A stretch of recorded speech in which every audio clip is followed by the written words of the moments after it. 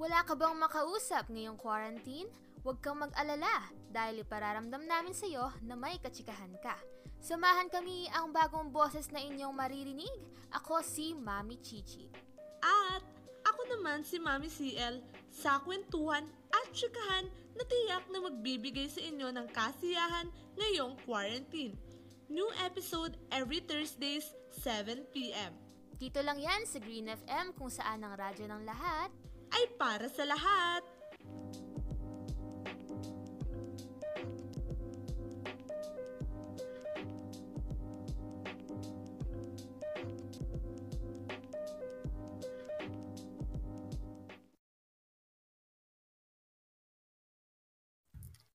Bored ka na ba at walang makausap ngayong quarantine? Halina't makichika! Ako ang inyong Mami Chichi, ang main vocalist, lead dancer na kinagigiliwan ng lahat at tsak na masarap kausap!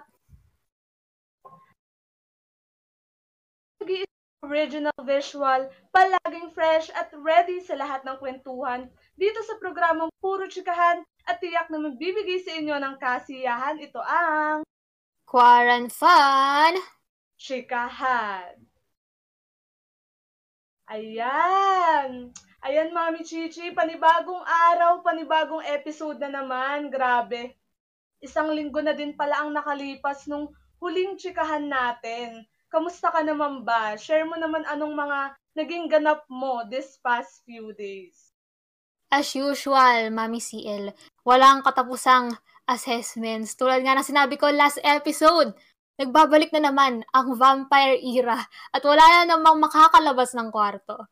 Kidding aside, ito, surviving naman as always, diba? Even nahihirapan tayo paminsan-minsan, ay it's important to stay positive and laban lang guys. Di natin mapapansin, bakasyon na.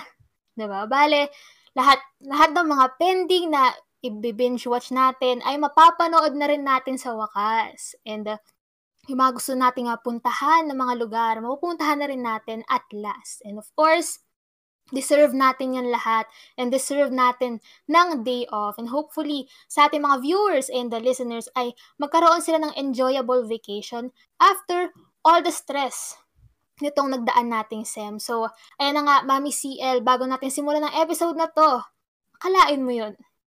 Ito na pala ang huling episode ng Quaranfunchikahan for the semester. So, kamusta ka naman dyan, Mami C-Elle? And bukod pa dyan, ang memorable moments mo this season? Kamusta ako? I think I'm in the process of moving on. Kidding aside. Katulad din nung nabanggit mo, nako, araw-araw, puro assessments din ang sumasalubong sa akin. Naalala ko nga last time, nabanggit ko din talaga sa last episode natin na bago nga natin tuluyan matapos ang SEM na to, Mami Chichi, ay talagang susubukin tayo. At totoo nga ang balita, Mami Chichi, talagang nasusubok na ang pasensya ko dito. Pero kahit papaano, nairaraos ko pa din naman. At bukod nga dito, talagang nilulook forward ko din ang bakasyon natin, Mami Chichi, kasi gusto ko naman gumala nang walang iisipin na assessment, no? Kaya naman sa ating mga viewers and listeners na co-Lasallians, kapit lang tayo, guys. Nako, sabay-sabay natin matatapos ang SEM na to nang may kasamang good news. Speaking of good news, Mami Chichi, gusto ko lang din palabatiin ang lahat ng mga Lasallians na may honors at kasama sa Dean's Lister for our first SEM. Nako, virtual round of applause. Congratulations, everyone! Congratulations, everyone! Talagang nagbunga ang mga kasipagan natin. Pero ayun nga, Mami Chichi, to answer your question kung ano ba ang pinaka-memorable moment ko sa QuaranFun. Actually, dalawang bagay yung pumasok sa isip ko. Una is yung natanggap ko yung message sa akin ni Ate Christine about sa isa nga daw ako sa napili na maging host for QuaranFun. Nako, Mami Chichi, ayun na ata ang pinakamagandang gising ko sa taong 2022. Pero ayun nga, bumungad siya sa akin pagkagising ko. And hindi talaga kasi ako makapaniwala at that time. And super thankful lang talaga ako noon. At saka, isa pa sa memorable sa akin is yung first episode natin as official host which is yung Animusika, kung saan nag-look back tayo dun sa mga memorable songs na nakakapagpaalala sa atin kapag nasa school tayo. And unforgettable siya sa akin, Mami Chichi, kasi napasample tayo dun eh. And ayun nga, tandang-tanda ko pa talaga yung kaba, yung nginig ng tuhod ko nung recording natin nun, kasi nga sobrang pressure pa dahil first time natin. And yung mga stutter moments natin nun. And naalala ko nga yung sabi nila Mami B at Kuya J noon na masasanay din tayo eventually, lalo na kapag naka 4 episodes na daw tayo. Pero ayun, yung first recording talaga, very special siya sa akin kasi ayun yung start ng journey ko as a host for QuaranFun. And naalala ko lang kasi, Mami Chichi, yung mga araw na nakikinig lang ako sa mga paborito kong radio DJ noon. Tas sa mga podcast episodes sa Spotify. Tas ini-imagine ko, paano kung dumating naman yung moment na ako na yung host, and the fact na nabigyan nga ako ng opportunity to be one, and naririnig ko na yung sarili kong boses sa Spotify, sobrang ano talaga, #feeling blessed for ang ganap ko. And of course, hindi naman makukumpleto ang host experience ko kung wala ang aking partner na si Mami Chichi. Kaya naman, super thankful ako na siya ang naging partner ko in doing this. Ikaw ba, Mami Chichi, ano ang memorable moments mo this season ng QuaranFun? Ayan, para sa akin, Mami C-Elle, ang isa pa sa pinaka-memorable moments dito sa QuaranFun, bukod pa sa pagmamachi-machi natin. Actually, 'di ba? Itong same shirt na suot namin, ito yung suot namin sa first episode namin together. Doon sa Animusika. And yun nga, ang first episode natin kasama pa sila Mami B at Kuya J, yun din talaga yung isa sa pinaka-memorable sa akin. And naalala ko, talagang kabadong-kabado pa ako noon. And kahit anong experience talaga, ay wala ako. Siguro, ang nakapag-comfort lang din sa akin noon nung panahon na yun ay yung chemistry nating dalawa, Mami C-Elle. Kasi medyo overwhelming talaga na parang yung dalawang icons ng QuaranFun, di ba? Mismo, kinakausap na tayo, and starting from watching and listening to them and being a part of the writing team dito sa QuaranFun, nandun na tayong dalawa na kasama sila mismo.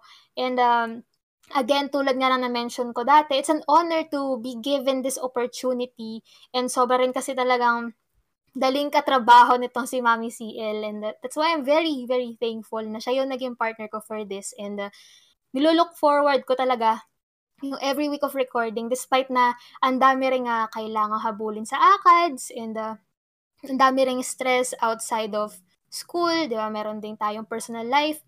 So, in a way, itong QuaranFun has been an outlet for me. And nakapag-divert na rin siya ng stress ko from the usual nga na paggawa ng assessments. And I hope it's the same para sa ating fellow Lasalians na nanonood at nakikinig ngayon sa episode natin. And as we all know nga, di ba, Mami C-Elle, QuaranFun has been a staple for DLSUD students simula nung tayo ay nag-lockdown. Totoo yan, Mami Chichi. QuaranFun was also my source of entertainment din talaga. Tinuring ko siyang escape when nasa-stress na ako when it comes to doing assessments. Kaya palagi ko din nilolook forward ang recording natin. And as we all know, the goal naman of QuaranFun is to give leisure to the people using different platforms. Kaya nga, yung mga talented nating scriptwriters sa music and entertainment are always doing their best when it comes to producing content kung saan matatalakay talaga natin ang iba't ibang trends, mapa-music o entertainment man yan. Tulad nga ng kanta ni Daniel Padilla na Nasa iyo na ang lahat. Talaga nga namang nasa QuaranFun na ang lahat. Grabe naman yung pasample na yan. Grabe naman yung Daniel Padilla reference na yan, Mami C-Elle. Para sa akin naman, ang QuaranFun ay parang SM. We got it all for you, di ba? Dahil talaga nga namang marami tayong na-showcase sa ating munting chikahan dito sa QuaranFun, di ba?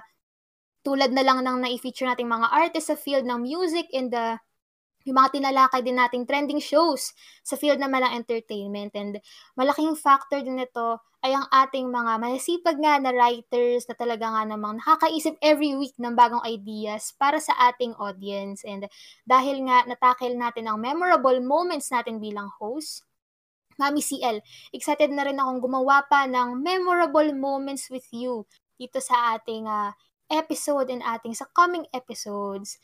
And speaking of memorable nga, 'di ba? Feeling ko talaga bagay rin ang theme ng episode natin ngayong gabi na Sounds of the Decades. For sure, excited na ulit kayo dahil ang episode natin for our season finale ay for music. So ano nga ba ito, Mami C-Elle?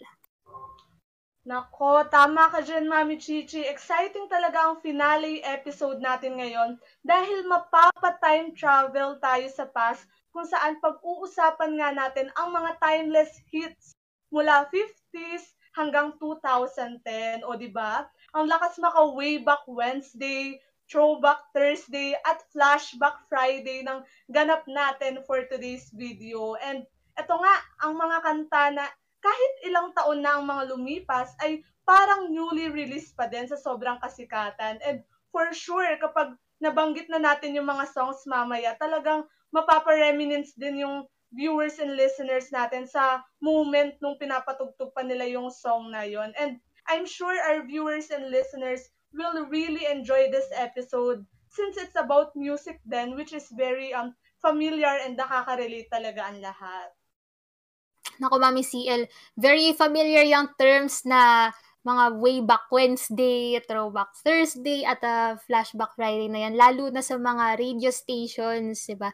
Naalala ko minsan, inaabangan talaga namin yung mga ganyan. Tapos sabay night drive, o kaya naman kapag nasa bahay lang, tamang jamming, or pwede rin pong paantok, diba? Para sa akin na hindi lang for reminiscing tong episode natin, Mami C-Elle, kundi for appreciation na din sa mga musical artists na nagdaan and nakapagpasaya sa atin throughout the decades. So, ito yung mga mako-consider nga natin timeless and tulad nga sinabi mo, kahit ilang taon na ang lumipas, di ba, hanggang ngayon ay iconic pa rin sila. And napansin ko rin, Mami C-Elle, na kadalasan ay halo sa kabisado pa rin natin yung mga songs na yan. No? Kahit hindi naman natin kinabisado intentionally, minsan ay nakakabisado na natin dahil sa paulit-ulit siyang pinapatugtog at paulit-ulit na siyang naririnig. Kaya ayan, di ba? San ka pa, Mami C-Elle? Talaga ng mga bagay sa season finale natin, ang theme ng episode na to. Kumbaga, we are not only looking back on the memories of the show, but also we are looking back on what the show is about. Huli, Mami Chichi. Talagang ang sentimental naman yan. Kaya nga, sulitin na natin yan and simulan na natin ang paglakbay sa memory lane. Ayun na nga, Mami C-Elle, sa paglalakbay natin or what we can see in our trip down memory lane. Syempre, ito na nga, magsisimula na tayo mula sa 50s kung saan ang mga sumikat ay ang Singing in the Rain by Gene Kelly, released in 1952. So, siya ay official soundtrack of the critically acclaimed 1952 musical film Singing in the Rain. And second naman sa ating list ay Put Your Head on My Shoulders by Frank Sinatra, released in 1959. This is a famous romance song that peaked at number 2 at the Billboard Hot 100 of 1959. So, ito namang sunod, ang Stupid Cupid ni Connie Francis na nirelease din at the same year, 1959. And it was used in the 2001 film cult favorite pop culture icon, Princess Diaries. So, ito nga na-mention kong Singing in the Rain, Mami C-Elle. Very familiar din ako dito kasi nung grade 9 ako, I believe, pinerform namin to sa school concert. And first time kong maka-experience actually na mag-perform sa ganun sa buong school life ko. Kaya very memorable din talaga sa akin yung song na yan. Kumbaga, tuwing naririnig ko siya ay naaalala ko yung experience na yon. And for sure, sa ating mga viewers and listeners, meron yung mga songs na nakakapagpaalala sa kanila ng significant memory or time sa buhay nila. And kami ni Mami C-Elle, we are here para hopefully through this list, ma-unlock niyo yung mga memories na yan. And last but not the least nga sa ating list for the 50s, ang Stupid Cupid na of course, familiar sa mga nakararamin na witness ang performance ni Mandy Moore sa Princess Diaries. But focusing on the original singer, which is Connie Francis, Mami C-Elle, talaga nga namang grabe ang vocal, sobrang clear and hindi ko ma-reach. And ang very catchy ng lyrics and beat ng song, kaya ang dali niyang tumatak sa isip ng mga tao. And na-imagine ko nga yung sarili ko noong 50 siguro. Kung doon ako nabuhay sa panahon na yan, feeling ko ito yung isa sa mga sasayawan ko talagang kanta. Nako, nakakatuwa malaman yung experience mo, Mami Chichi. And agree ako sa iyo na habang binabanggit mo yung mga songs, talagang may mga na-unlock din na memories sa akin. Pero ayun nga, move on naman tayo sa 60s. So first, we have on our list is Sweet Caroline na kinanta ni Neil Diamond, which was released in 1969. So this is still popular and used as a cheer for soccer games in England to get the audience in the mood. And it's currently a TikTok POV trend. So for our next song naman, which is Moon River, performed by Audrey Hepburn at the 1961 film Breakfast at Tiffany's that has won an Academy Award. And this song was remastered by American singer-songwriter Frank Ocean in 2018. Nako, ayan nga, Mami Chichi, sa song na na-mention ko, which is yung Sweet Caroline, actually, hindi talaga ako matandain pagdating sa mga title ng songs. Kaya naman nung pinakinggan ko ulit yung kanta, na-recall ko na kung bakit nga ba naging patok din sa nakararami yung song na to. And kung sa iba nga, mas madalas nila tong naririnig sa mga soccer games, ako naman, familiar siya sa akin kasi narinig ko siya before sa movie na Ted. If familiar ka doon, Mami Chichi, may exact scene kasi doon na plinay nila yung Sweet Caroline. At saka, nakatulong din talaga yung platform ng TikTok para mas sumikat palalo yung song na to. Kaya naman, very relevant pa din talaga siya hanggang ngayon. At patuloy na pinapakinggan at ginagamit ng mga tao. And for the song Moon River naman, of course, kaya naman sobrang patok ng song na to ay dahil nga ginamit siya ng isa din sa mga icon sa film industry na si Audrey Hepburn. Tas mas lalo pang sumikat yung song nung niremaster ni Frank Ocean. At kung mag-check kayo ngayon sa YouTube, actually, sobrang dami na po ang gumawa ng kani-kanilang song cover sa Moon River. Kaya naman talagang makikita mo kung gaano ka-relevant at nag-influence yung song na to sa mga tao. And ilan nga sa mga artists na nag-cover sa song na to ay sila Morissette, Daniel Padilla, Jake Cyrus, at marami pang iba. And sa sobrang relevant nga nung kanta ay madalas din siyang ginagamit sa mga singing contest, Mami Chichi, kung saan nasa-showcase ng mga contestant yung skills nila. At saka naging challenging din siya at the same time kung paano nila mas pagagandahin yung song sa version na magagawa nila. Ayan, I agree din, Mami C-Elle. Ako din minsan hindi ako maalam sa mga title ng kanta. Minsan, nalalaman ko lang na, uy, alam ko pala 'to kapag narinig ko na mismo. Kasi ako mismo hindi ako aware dun talaga sa exact title, exact artist. And knowing this list ngayon, 'di ba? Parang nagkaroon din tayo ng awareness na ay yun pala yung title nun. And dun din sa mga covers nga, and Moon River is such a well-known song na yun nga marami nang nagko-cover sa internet. And moving on to the 70s naman tayo, Bohemian Rhapsody by Queen, released in 1975. So, it is one of the most complex and technical song of all time, having 6 genres and sections. So, this cemented Queen's place in the music industry, topping the UK weekly charts for 9 weeks. And the title of the 2018 biography of frontrunner Freddie Mercury. So, second naman sa ating list, Turn the Beat Around by Vicky Sue Robinson, released in 1976. It is one of the most prominent or classic song in the disco decade. So Vicky Sue Robinson bagged a Grammy for Best Female Pop Vocal Performance ito sa song na to. So Stand By Me naman by Ben E. King, released in 1977 ang last natin. So this song is for those who are familiar, is used in the HBO series called Euphoria. So, ayan, bago yun, mauna muna ako sa Bohemian Rhapsody na isa talaga sa most familiar songs ever. And bukod pa sa Bohemian Rhapsody na movie noong 2018 nga, sa katunayan ay nagkaroon pa ng sariling rendition nito, ang Panic at the Disco para sa official soundtrack naman ng Suicide Squad noong 2016. So, dito pa lang, kitang-kita talaga natin kung gaano yung impact ng isang kanta na kahit pa ilang taon na ang dumaan, still it is relevant and ginagamit siya sa mga movies of our generation, 'di ba? Hindi man tayo nabuhay noong panahon ng Queen, noong 70s, ay patuloy na binubuhay ang kantang tulad ng Bohemian Rhapsody. So, ito nga, Mami C-Elle, as mentioned nga, ginamit ang, tawag doon, ang Stand By Me ni Ben E. King sa Euphoria, and one of what I can say iconic scenes sa latest season, which is yung season 2.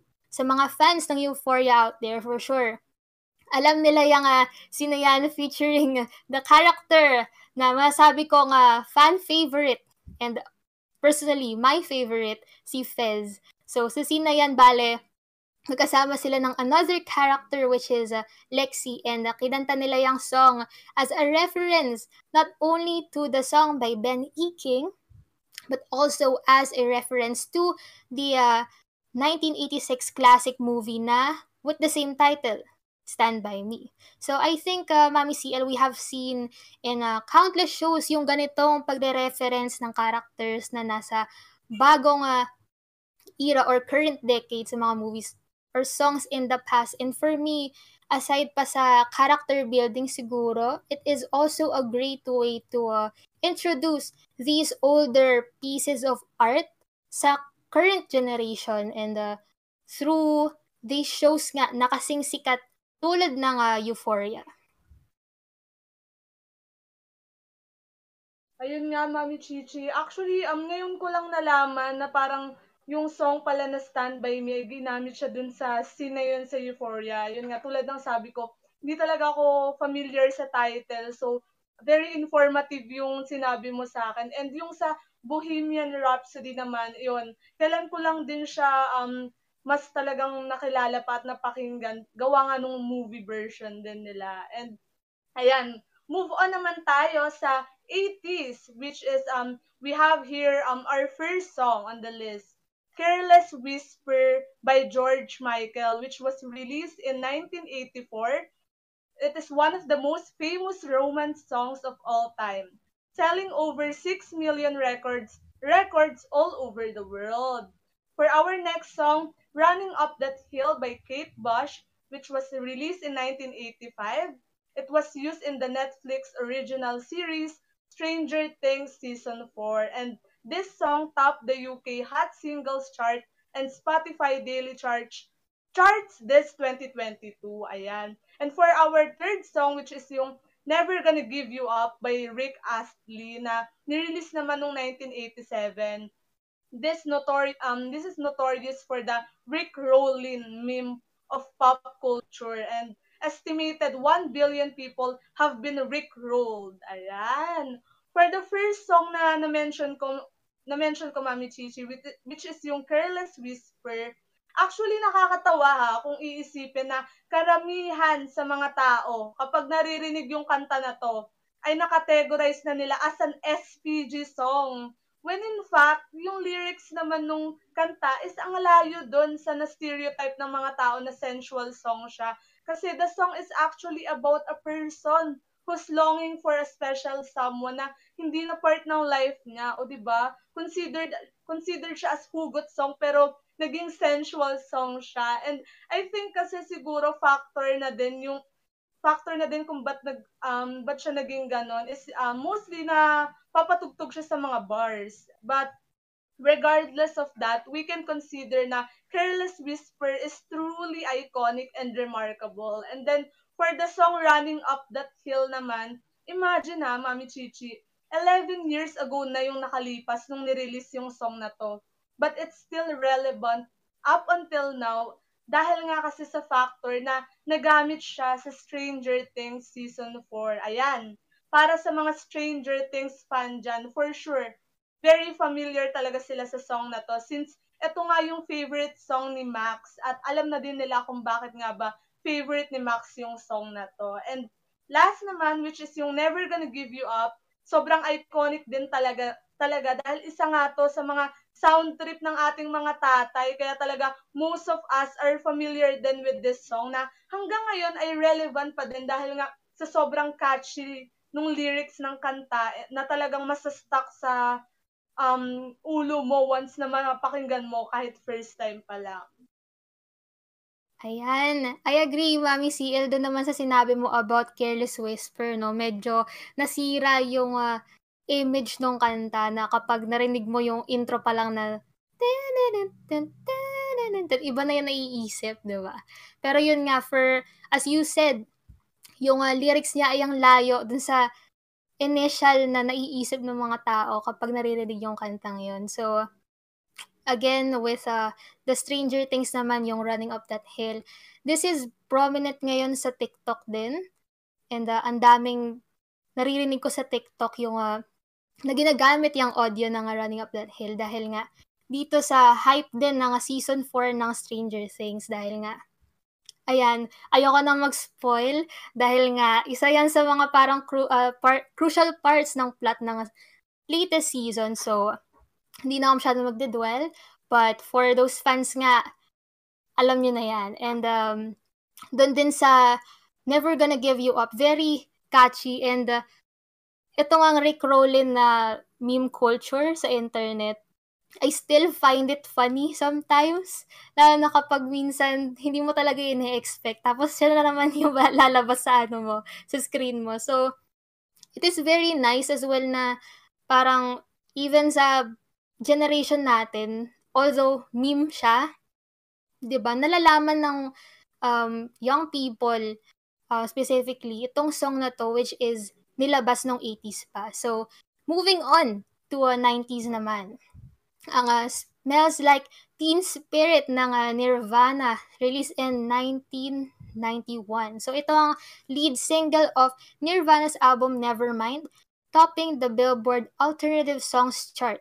And it is the song that launched 1,000 grunge bands, and the song will continue to live on from fathers to their sons and daughters. So, ang next naman ay ang Say My Name by Destiny's Child, released in 1999.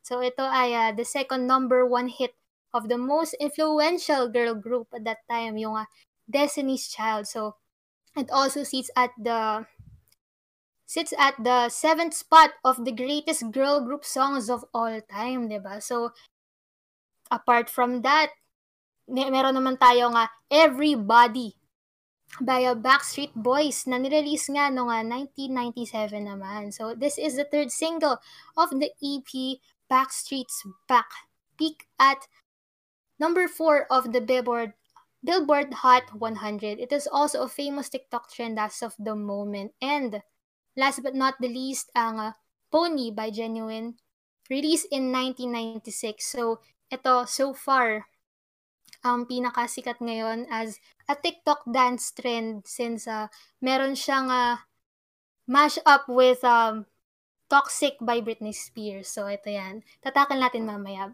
Pero, simulan ko muna sa Smells Like Teen Spirit, Mami C-Elle, na napakalaki rin talaga ng impact sa genre ng alternative rock and grunge scene noong 90s. So, feeling ko, imposibleng hindi ka mapa-headbang sa song na to at mapasabay sa chorus. And ito namang Say My Name ng Destiny's Child at Everybody ng Backstreet Boys ay very familiar din sa akin since napapatugtog na siya nung bata ako dito sa bahay. And batang 90s kasi yung ate ko.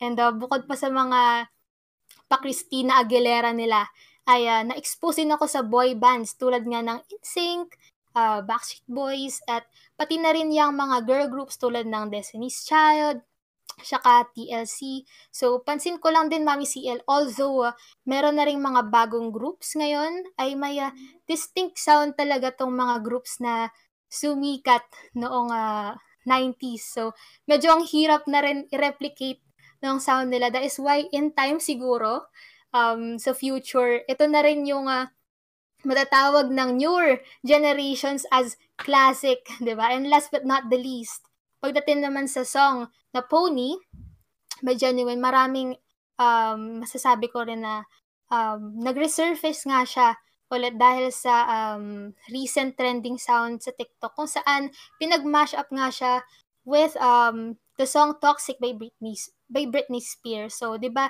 yung mga ganitong mash up din talaga, Mami C-Elle, yung isa sa mga factors kung bakit nagkakaroon ang newer generations ng awareness sa songs na hindi pa sila familiar and hindi nila naabutan dahil nga galing pa ang mga ito sa nakaraang decades kung saan siguro ay wala pa sila kahit sa sinapupunan pa ng magulang nila, 'di ba?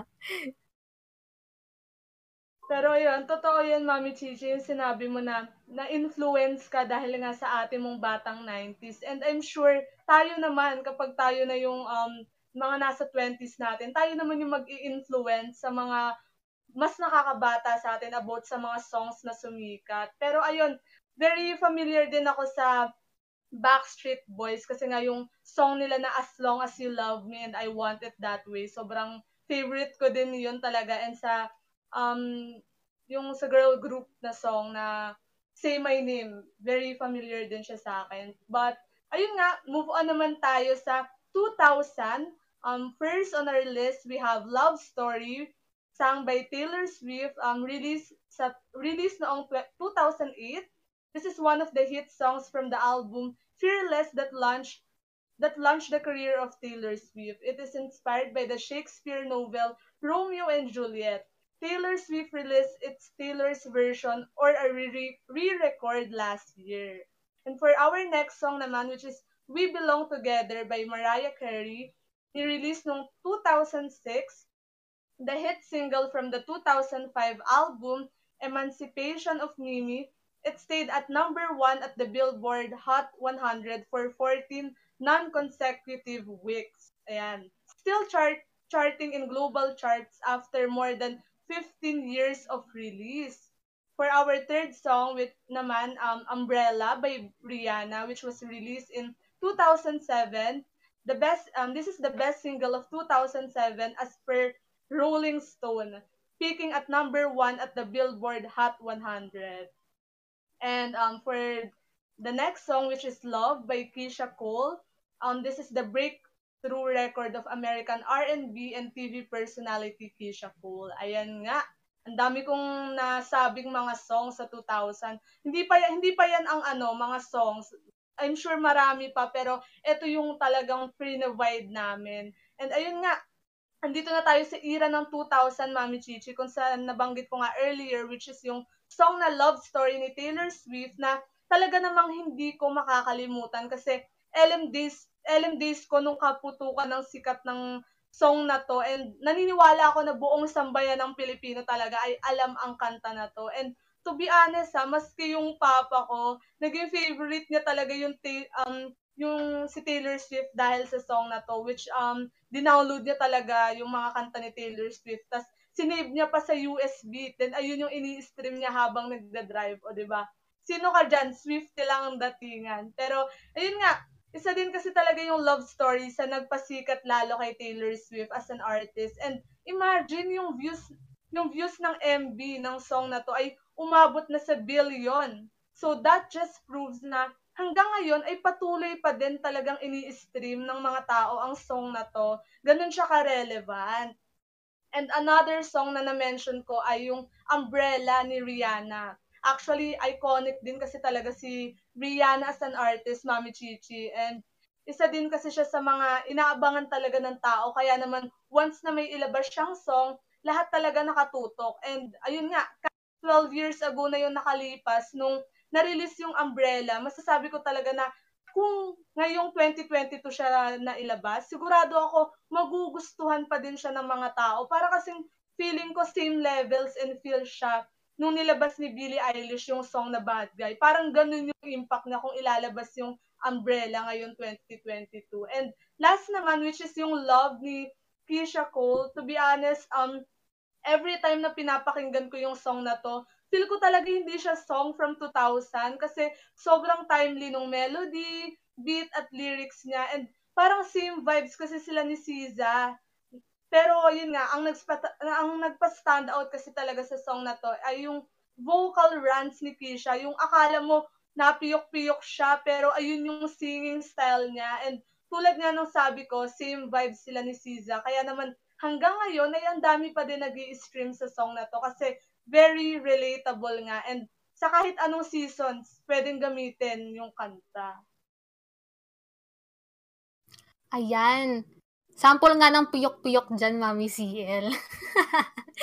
Joke lang. And, yun nga, agree ako dun sa Umbrella na 12 years ago na pala yun, no? Parang ang bilis.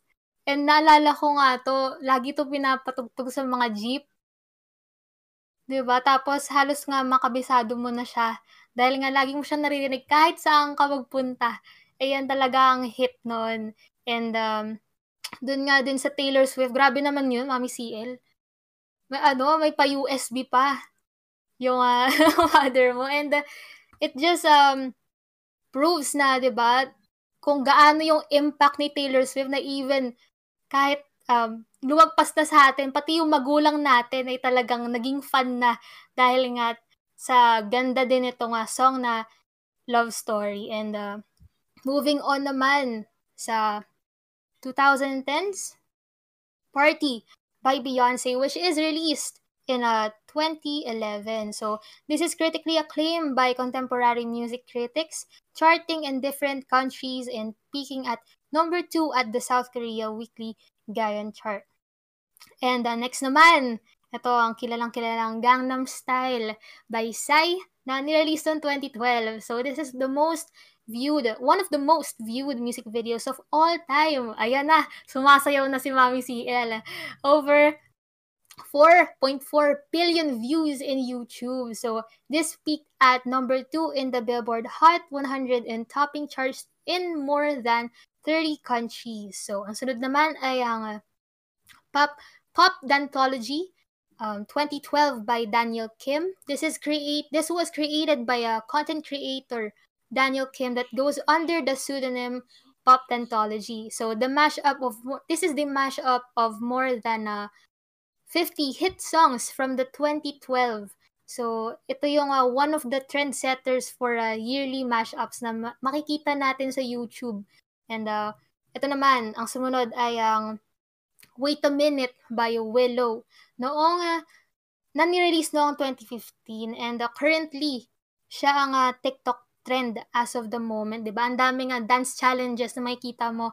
Ito ang ginagamit na song. And last but not the least, ang Thinking About You ni Frank Ocean, which was released in 2012. Meron niyang iconic vine na ating tackle later. So, itong Pop Dantology muna, Mami C-Elle. Ang masasabi ko lang, very creative and grabe rin siyang makapagbigay ng nostalgic feeling sa makikinig. Lalo na dito pinagsama-sama yung mga kantang pumatok noong 2012 sa iisang kanta lang. And very enjoyable siya pakinggan, lalo na kung alam mo talaga or kabisado mo pa yung mga kantang in-include doon. So ayan, proceed naman tayo sa Gangnam Style, which is yung sinasayaw mo na nga kanina, 'di ba? Isa rin 'to talaga sa mga yumanig, hindi lang sa Korea kundi na rin sa buong mundo. So nauso talaga ito, Mami C-Elle, lalo na yung sayaw nga niya, na for sure ginawa natin nung elementary pa tayo. And lahat ata sa classroom nagpapagalingan ng pag-Gangnam Style, 'di ba? And ang tanda ko din, yan din siguro yung yan din ata yung mga times na nauso yung mga Teach Me How to Doggy, yung mga shuffle-shuffle. Kumbaga, parang nung panahon natin, nung elementary, yun yung mga naging dance challenges. Pero wala nga lang involved na social media, hindi katulad ngayon na sa mga TikTok dance challenges na talaga nakaharap yung mga tao sa camera habang sumasayaw. So, again, speaking of TikTok dance challenges nga, ay isa sa mga sumisikat recently and currently, dyan ay ito ngang Wait a Minute ni Willow Smith na kahit saan ka talumingon, again, at kahit sa katabi mo pa sa jeep na nagti-TikTok ay maririnig mo siya at makakita ka ng video na may sumasayaw ng ganyang kanta. And last but not the least nga ito nga Thinking About You ni Frank Ocean. Naalala ko pa Mami C-Elle, isa ata to sa mga most covered songs. Aside pa dyan sa na-mention mo kanina na Moon River, ito, isa rin tong Thinking About You ata sa mga marami na ngang kumantang artist. And kahit ako, minsan, aminado akong nag-a-attempt akong mag-cover nito sa banyo namin.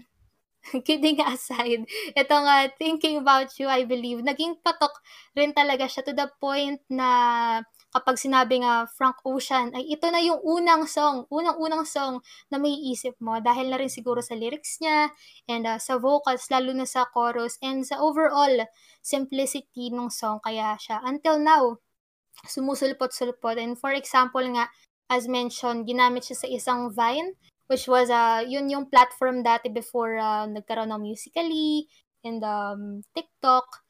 And we can see how these songs nga throughout the decades influence people to make their own creations. Tulad nga nung sa Thinking About You na nagbe-beatbox yung nasa video nung song. And yun nga, recently mas naging talamak na yung mga remix din and yung mga mashup. And I see it also as a good thing kasi mas dumadami na yung ating mga napapakinggang kanta kahit pa hindi galing sa generation natin.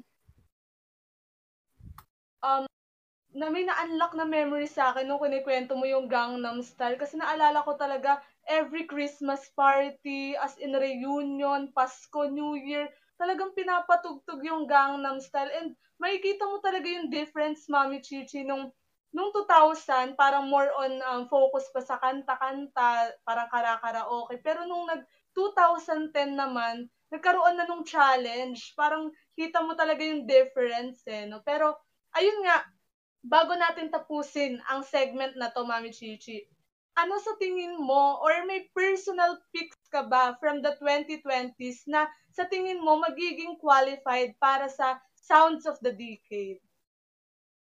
Ayan, medyo marami akong gusto sanang i-mention pero sa ngayon para sa akin Mami Sia lang, pwede ko sigurong i-consider na part ng Sounds of the Decade ay unahin ko muna sa luma, which is yung Take On Me noong 80s. If familiar ka Mami C-Elle, ginamit siya sa isang meme kung saan may sumasayaw na naka-costume ng Spider-Man. So after that, even younger people who didn't know about the artist in the song were now aware. Kumbaga, parang yung Never Gonna Give You Up na ginagamit nga sa Rick Rowling, naging timeless lalo tong 80s hit na Take On Me. And then siguro sa current era na ngayon, ang tumatak din sa akin ay yung As It Was ni Harry Styles. Bukod pa sa pagiging fan ni Harry Styles, ayan, syempre, may factual evidence din naman ako. At may dapat din naman tayo magbigay ng factual evidence. So, dapat, yun nga. So, Mami C-Elle, As It Was daw, has actually broke a record recently. So, ayun nga, sa Spotify, noong April 2 this year, As It Was daw, is now the most streamed song in the United States in a single day with 8.3 million streams agad nung nirelease ito. So, personally, Mami C-Elle, I found the sound of the song timeless. Yung synth parts, yung synth sound sa intro is very similar with a lot of songs from the 80s. And lagi ko na rin naman na-mention that I grew up listening to 80s music dahil nga sa parents ko. And somehow, I believe minsan ganun pa rin yung hinahanap kong style. And this style is actually present din pala sa mga recent albums during 2020, katulad ng Future Nostalgia ni Dua Lipa and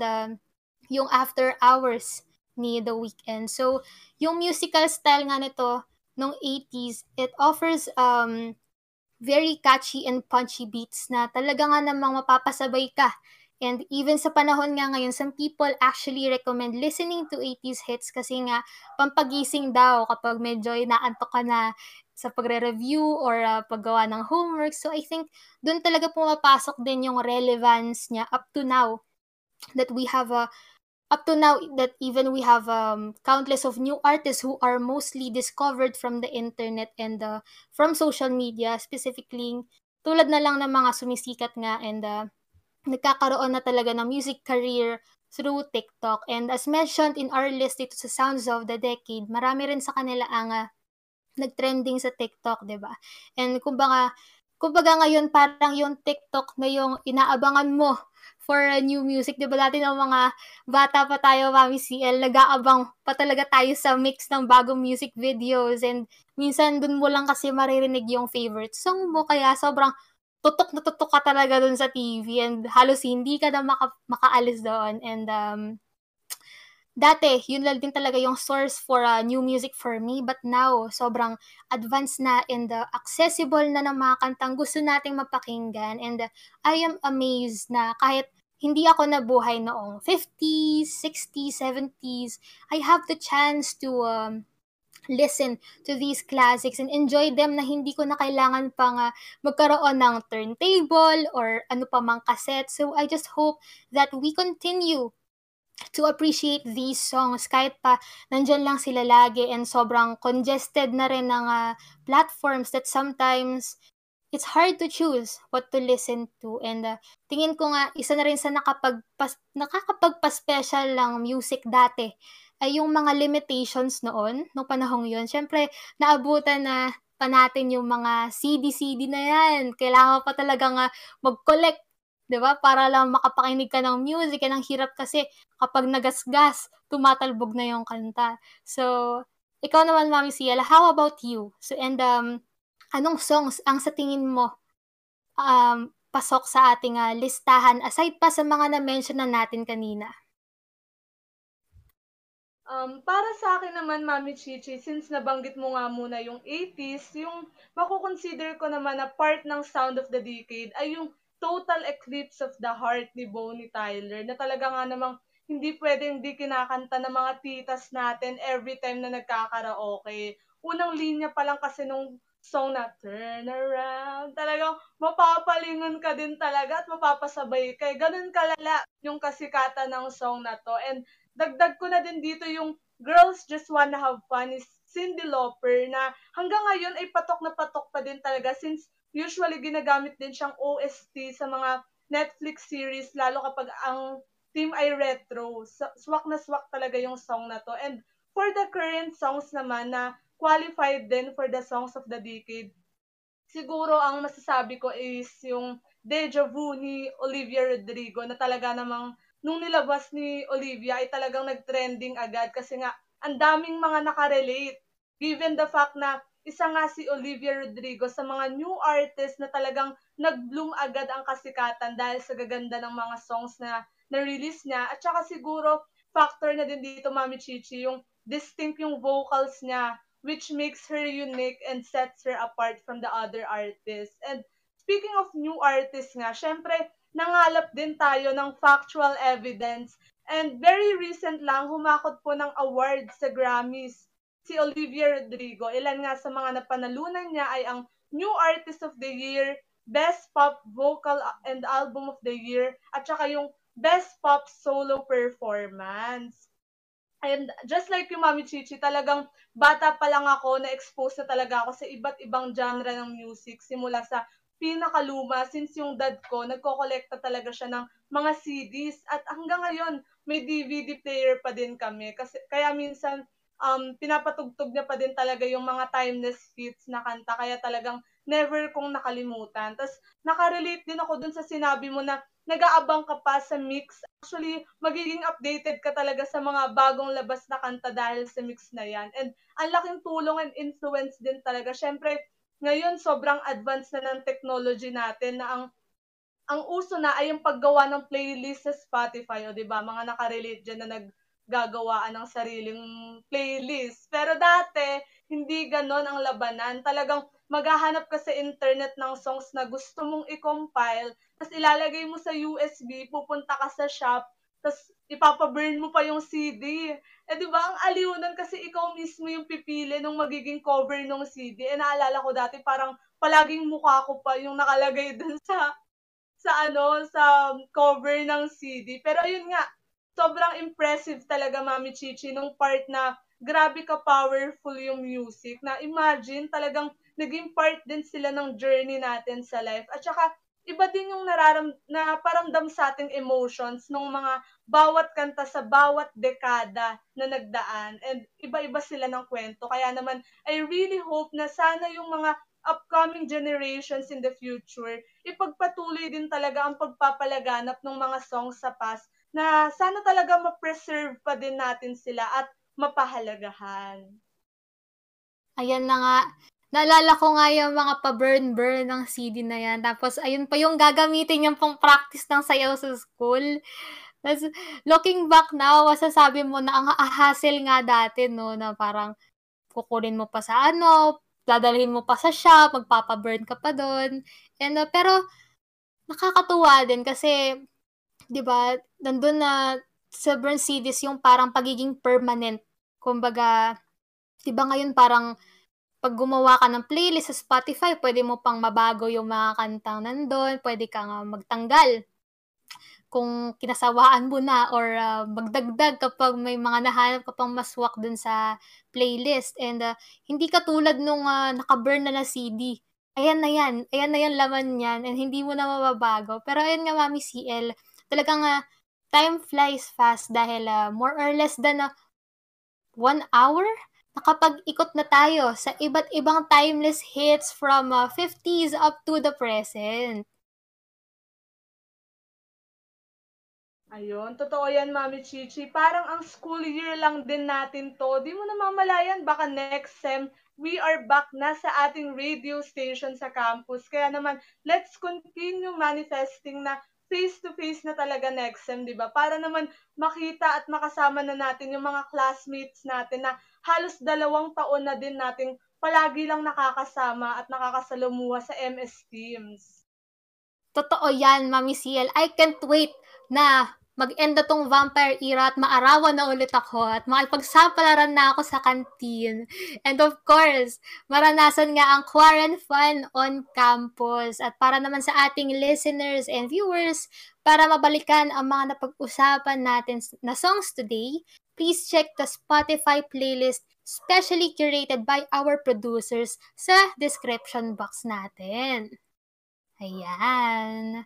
So, bago pa tayo mamaalam for today's episode, I just want to thank everyone in the Green FM family who trusted me and my partner, Mami C-Elle, diba? Who gave us an opportunity to not just entertain our viewers and listeners, but also magkaroon kami ng time para makapagchikahan about contents na hindi naman usually na pag-uusapan ng ganoon ka-detailed with our friends and family. So we just hope that you guys see Quaranfunchikahan hindi lang bilang entertainment but also as an output para sa inyong sariling opinions and stories to tell about sa mga fini-feature namin per episode. So ikaw naman, Mami C-Elle, may pa-closing remarks ka ba sa ating mga sumusubaybay ngayon sa QuaranFun?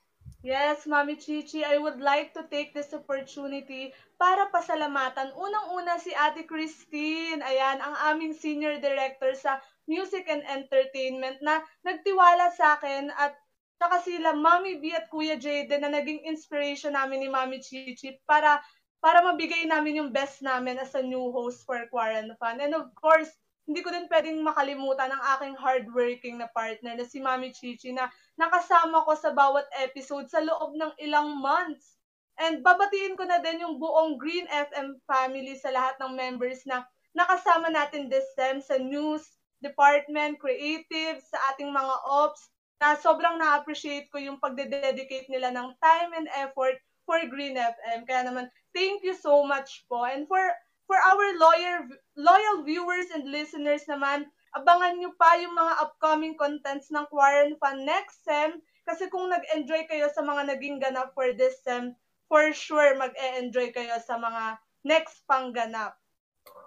Ayan, tulad nga ng sabi ni Mami C-Elle, bukod pa sa buong Green FM family, thank you to our directors and ops na sumusubaybay sa pagkakalat namin dito ni Mami C-Elle sa bawat recording. Hindi makukumpleto ang Quaranfunchikahan without you guys. And to our viewers and listeners, abang-abang lang tayo. Dahil marami pang chikahan ang magaganap dito sa QuaranFun. But for now, diyan na nga muna nagtatapos ang ating programa para sa ngayong araw. Kaya for more chikahan at tawanan, catch us on Thursday, 7 p.m. on Facebook and 8 p.m. on Spotify and Apple Podcast. Ayan, maraming salamat din sa ating head writer na si Therese Palapal, Ian Flores, Loris Rolie at sa ating executive producer na si Louie Cueto. At para naman sa iba pang updates, i-like at i-follow din kami sa aming Facebook, Twitter, Instagram at pati na rin sa aming YouTube, Apple Podcast at Spotify account sa 959 Green FM. Ayan, see you again next sem. Muli ako ang inyong Mami Chichi, ang main vocalist, lead dancer na kinagigiliwan ng lahat at tsak na masarap kausap.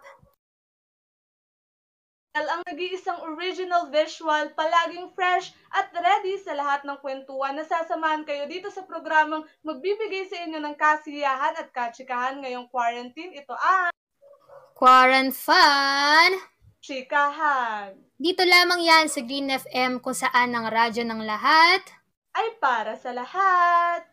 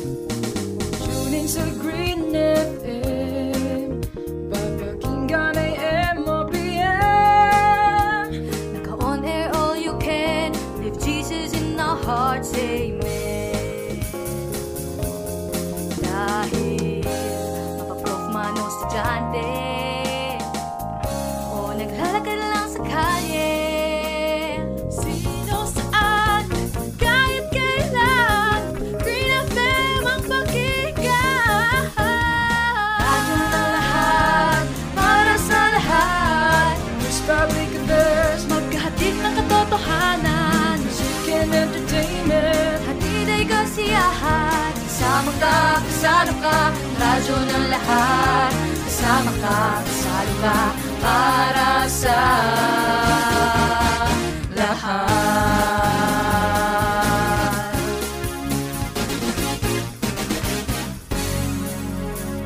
Ulit music ba ang hanap mo?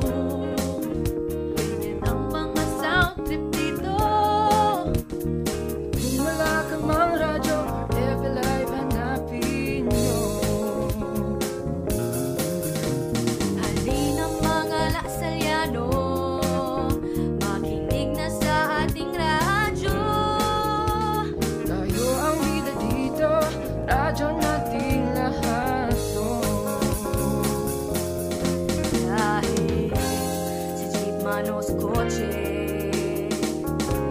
milk tea o trip mong magkape,